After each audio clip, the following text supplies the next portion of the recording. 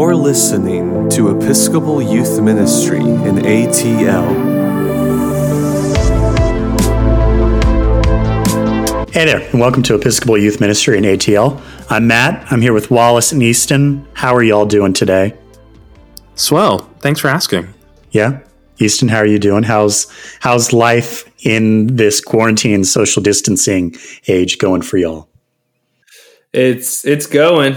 It continues to go, whether we like it or not. God's still God, as Bishop Wright's been saying, and that's how I guess I'm feeling about quarantine. It's still going. It's still quarantine. So we wanted to do an update episode on, we had the one where we talked about what do these first days look like in youth ministry in this time around the coronavirus.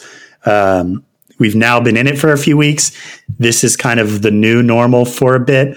And so we wanted to talk about what does ministry, both youth ministry and just being at a church and living a Christian life look like kind of now that we're in the middle of it. And so I think the one thing or the biggest thing I've been looking at and thinking about and praying about is like, what is sustainable at this time?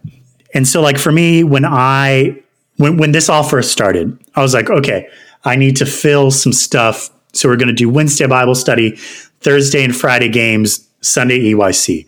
And it is, I can do 4 nights a week of youth group for about 2 weeks. And then just my energy for it is gone.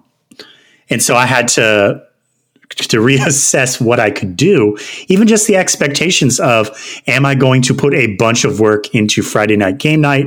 Or am I just going to do something very simple that requires very little setup? And so I'm curious, what are y'all doing to remain sustainable for now and for the future? Yeah, it's been really fascinating to experience this, to grow through this process. I know I kind of said, you know what, we're going to be as minimalistic as possible in those first, maybe leading up till Easter, or actually leading up to Holy Week. And so we committed to just doing Sunday evening EYC. We're going to do highs and lows. We might play a game, and then we're going to talk about some Jesus. And that was the focus. That was the plan. Then leading into Holy Week, I said, why don't I, since we're not going to be having youth group this week because it's Holy Week, why don't I create these youth Stations of the Cross videos? I now realize that doing video work is not something that I enjoy, especially when I spent 2 days at my computer just watching videos and clipping them and trying to mash them together so they looked somewhat decent. Needless to say, I don't think that they particularly look great, but the kids did a really good job creating these Stations across, and so that was really awesome. And then after Easter, or during Holy Week, and then coming out of Easter Sunday, I talked with a bunch of my youth and I said, why don't we look at what does it look like to expand what we're doing? We've been having some pretty good turnout. Let's just see, what does it look like if we change one thing? And so we decided to have a midweek game night and then continue having Sunday night. And so that's actually been turning out really well. It's been really interesting to see the kids interact with the youth interact with one another, and joke and laugh and just continue to grow together, even though they can't necessarily be in the same room together. We started with offering Compline 2 nights a week, and we saw really, really strong participation in really the 2 or 3 weeks strong of between 100 down to about 60. And then we really saw a drop off from there. I do think that due to the restraints of Compline, just didn't offer a lot of interaction. And so we shifted to offering Complines on Sunday nights, and we're doing Zoom nights for youth on Wednesdays. And our youth commission is leading all the program for that, from emceeing it to music. We're bringing in a guest speaker to bring us kind of an old-fashioned Bible study approach. We break into Zoom small groups, and I really think that that's where the bread and butter is for what's making it work on Wednesday nights, is having that connectedness in small groups for a lot of our youth that do not have youth groups meeting right now. This whole thing is an experiment. We're continuing to adapt and try new things. And I think a lot of us are feeling that kind of stretch of what's sustainable and what's not. I think that's kind of a broad stroke on it. And at the end of the day, we're all doing the best we can to meet people where they are and to offer these experiences as best we can. I don't think we're alone in trying to figure this all out, because I think the entire world is still figuring out. I just found out this week that a lot of the youth in my group, like their schools are doing this thing where whatever grade you had as of whatever date, that it can't go lower than that. So if you had a 97 in a class, your grade cannot go lower than a 97. And kids are smart. Like, why put the energy in if it's not going to count? And so now it's almost like there's no incentive to do anything except sit around. A few of my youth had Zoom prom from their school. And from what I hear, it was kind of lame. Like, they had motivational speakers and just a picture of a DJ live streaming, songs and stuff. So yeah, I mean, I wonder what the role of youth ministry and churches during this time, because there's part of me that wants to save everything and wants to fill in all those cracks of things that have been lost. And I don't know if that is the role we're destined to play. Like, I don't know if my role as a youth leader is to save the notion of prom and homecoming or, graduation for my youth group. I don't know. I'm curious what y'all think about that. I think that our responsibility as youth workers is to walk with them through this. The same thing that we would do if their grandparent passed away, or the same thing that we would do if they didn't get into the schools that they applied to. All we can do is walk with them in this journey and say, I get it. I can empathize with this. And that might not be perfect, but I think that that's what we have right now. After we scheduled the graduation celebration, which for our listeners, we're doing an online graduation celebration May 3rd. The feedback we were getting from seniors was it's not going to be the same, and we're not sure if this is really going to be meaningful for us, but we're on board if this is what we need to do. And so we all talked about it. We had an honest conversation with the Youth Commission. We came up with a couple other options that we'll try to implement depending on where things are at later in the summer, but also understanding that that's a big what if, because we're not sure what that's going to look like. My point in telling that story is we do the best we can to honor where they are and to walk with them through these times as best we can, knowing that we are struggling to figure out what that means for us as youth ministers. There's just so much changing, and what you do one week might completely change the next week, because you go in with this plan and then the governor comes in and it's a whole different thing. And we're so beholden to what's going on a bigger level than just us. And I mean, it's exhausting. And I think that's what I'm feeling right now with a lot of stuff, is just that tiredness and that fatigue. And not even Zoom, just like, I had 2 calls yesterday. This is my 3rd of 4 today. That constant idea of like being in front of a computer, talking to a screen, whether it's video or non-video, and trying to find those ways to stay motivated, to not feel sluggish, even though I'm comfortably at home, sitting in my pajamas, wearing a shirt that is super comfortable. Like, there's still something tiring to doing all of this. What are y'all doing to stay fresh in that respect? So I haven't done it this past week solely because we've had our niece with us, and so I've gotten to do a lot of what grade is she in? 7th grade homework. So that's been interesting. I got to relearn some math. Could you pass 7th grade? Could you pass 7th grade if asked again? Yes, easy. But I think one of the things that I've been doing is either taking Bishop on walks and spending time, just like the other day we took almost a 3-mile walk, and it was nice just to be out. And my neighbors have been out, and so it's been nice to wave at them, to maybe talk. The neighbors that lived behind us commented on Bishop's bark, which then I had to apologize for his incessant barking. But one of the other things that I've been doing is Sally and I have been working on our nursery because we're expecting. And that's been really beneficial for me because then, I feel weird saying this, but I think for me at least, there's this sense of life.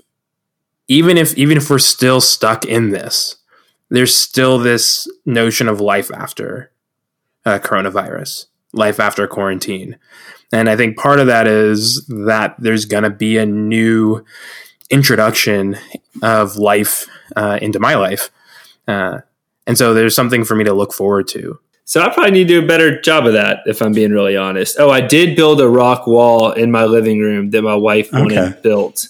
And we didn't really fight while we did it. We actually tend to enjoy doing home improvement projects together. We don't enjoy moving together. We have very different ways of moving to and from houses. We need to stay in this house for a while. But no more moves. No more moves. But yeah, to be honest, I think I could be doing a better job of taking care of myself.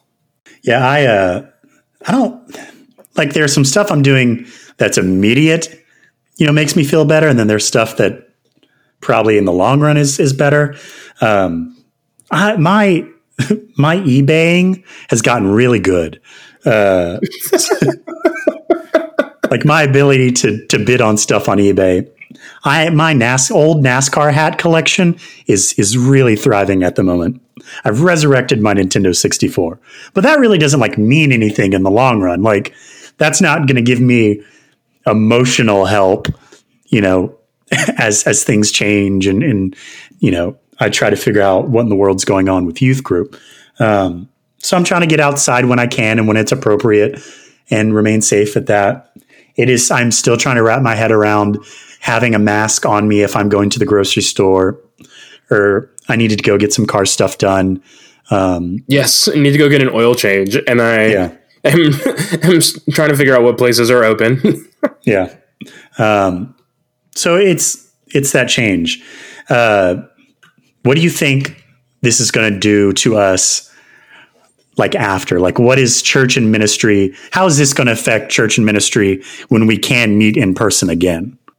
I think a lot of churches are already counting the days of live streaming and saying, oh, this is just a temporary thing. And I understand the concerns of live streaming and the idea of if somebody can just sit on a couch and watch it, they can't experience it, and why be there? But I also think of the positive responses we've had from people who are shut in. And I think it's something churches and youth ministry need to look at is how are you bringing people into the fold who aren't there and getting dropped off by their parents? And I'm not saying you need to Instagram live every single thing you do, but I do think that this is forcing us to rethink how we look at involvement. I think there's a lot of different layers to this question, and I'll just point to a couple that I think are more noticeable than others. I know there's been some dialogue amongst groups in our church that feel that people doing communications work are on the front lines to doing formation work in this next little bit. And this was a conversation that was happening before COVID-19, that communications people would be doing more formational stuff than ever before. So I think that is probably changed with COVID, that people are realizing that there's a lot that we can do in digital spaces and that we can reach people effectively. And Matt, to your point about reaching people that are homebound, and maybe some of those people will remain not able to attend a church service after COVID. They might have been there all along, I guess is my point.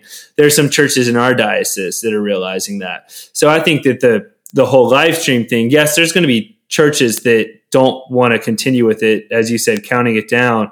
But I know there's conversations going on in our diocese now of like, that's here to stay. But I think that offering those spaces for people to come together on a more frequent basis and have connectedness when they don't have a youth minister, that to me is very encouraging. How does this affect our church life traditions? So we know that Easter was affected this year, right? And Holy Week and Easter especially, especially if you were in my diocese, when clergy found out that, hey, you aren't going to be able to meet in your churches, or not just meet in your churches, you're not going to be able to film services in your churches on Easter Sunday. So I think the then collective, like, okay, like, how do we do this? How do we do the celebration of Holy Week and Easter Sunday if we're not able to meet in the churches? Was really fascinating. And it was really interesting to see them rally and have stuff ready to go. So I think the way that we handle those Holy Week and Easter Sunday, I think how we do graduation Sundays and celebrate the end of the school year as a church, that's going to change. Partially because we will be able to look back at, the past couple of months and say, hey, like we know what this looks like when we aren't together in physical presence. So there are probably things that we can still do when we're not in a physical space together. I think there are going to be other things that go back to exactly the same. So I think vestry meetings and the desire to meet at the church will still be a thing that people fight for. Even though there are going to be the people who say, like, at St. David's, we pull from geographically really far out, 20 miles, 30 miles away from the actual church building. And so there are people who say, I can't get involved because I'm not going to drive that distance to the church.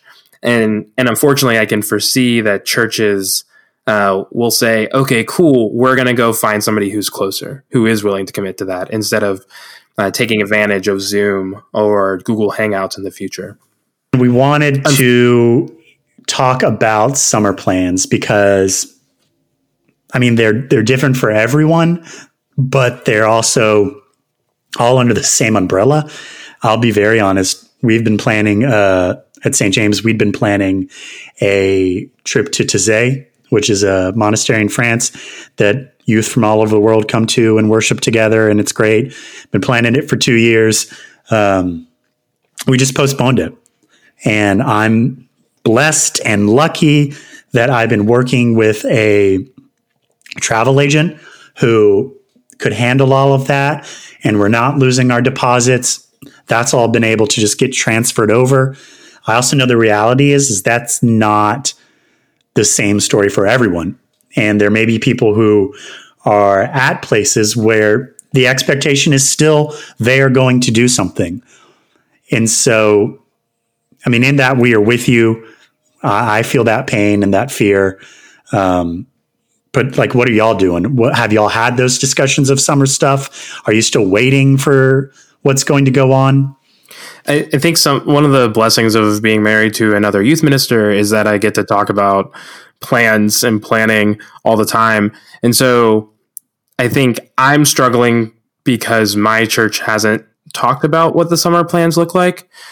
We have an event that's kind of called Loving Locally. That's a local mission trip that I had intentionally tied with VBS this upcoming summer. And so because I don't know where VBS is at, and I don't know where my children's minister is at with that, it's really hard to make a decision about what Loving Locally looks like. Even though it's really, and we talked about this before the podcast, it's really hard to talk to nonprofits right now about youth coming and doing ministry, because they don't necessarily know where they are at right now, and they don't know where they're going to be when June rolls around. The other big event that we had was supposed to be this event called Amazing Race, and this was going to be my first year planning an Amazing Race for St. David's, and that was supposed to happen in July, at the end of July. And so there's a part of me that's holding out hope that maybe we can do that. But I also am starting to realize that might not be like that. It might not be likely in the way that we were intending on it being. And so maybe we still can, but maybe it's more of, if we are able to do it, that we do day trips instead of doing essentially like a long trip with lock-ins at various locations throughout the Southeast. But to me, it's one of those things that I think I'm waiting for an official call from my clergy, after conversations with my clergy about what's reasonable for us to cancel, or what is reasonable for us to reschedule, to replan. And so I wish that I did have a travel advisor that I could talk to, who could just help me make that call for me. So. Given that a lot of the stuff that we do is about giving youth the opportunity to lead, we're still leaving those applications open for them to apply for leadership throughout the summer. But if we're able to have the events, then we're going to be pushed on a much tighter schedule to get things planned. Because what I don't think is helpful is to select leadership and then begin planning the events and then have to cancel it. And whether or not youth were involved, I wouldn't want to do that anyways. I think that we do the best we can to